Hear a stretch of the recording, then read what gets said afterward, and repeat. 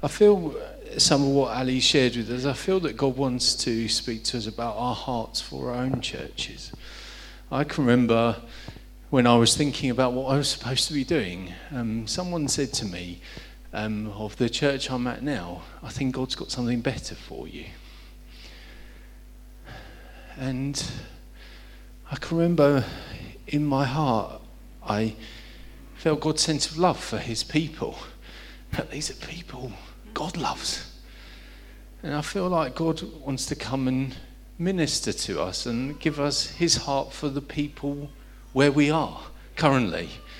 I'd like to pray for us. If that, I don't know, maybe just hold your hands out. Lord, we may struggle at times to understand that you delight in us, but you do.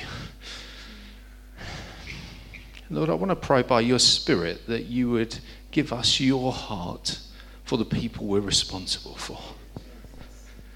Lord, to love them where they are now, with their failures, with the things that frustrate us. Lord, we want to pray that you would do a work in our hearts by your Spirit in these days to give us a great love for your people.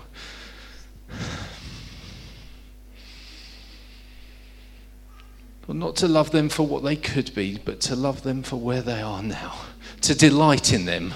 Lord, would you give us a delight for the people you've placed under our shepherding roles that we have, Lord. Give us a delight for those people, Lord. Even those challenging people, Lord, give us a delight for them. Lord, as we experience your love, would we just experience that love for others as well? Lord, we pray, come and do that great work in us in these days, Lord. Even as we talk and we share about the real lives, the real situations we're in, Lord, just prompt us, Lord, and remind us of your great love for those people we care.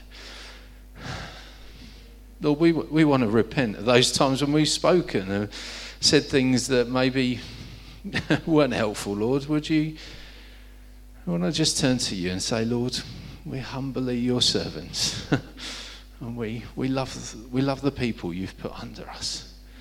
We love them. Lord, give us more of your love for them, we pray in Jesus' name. Amen.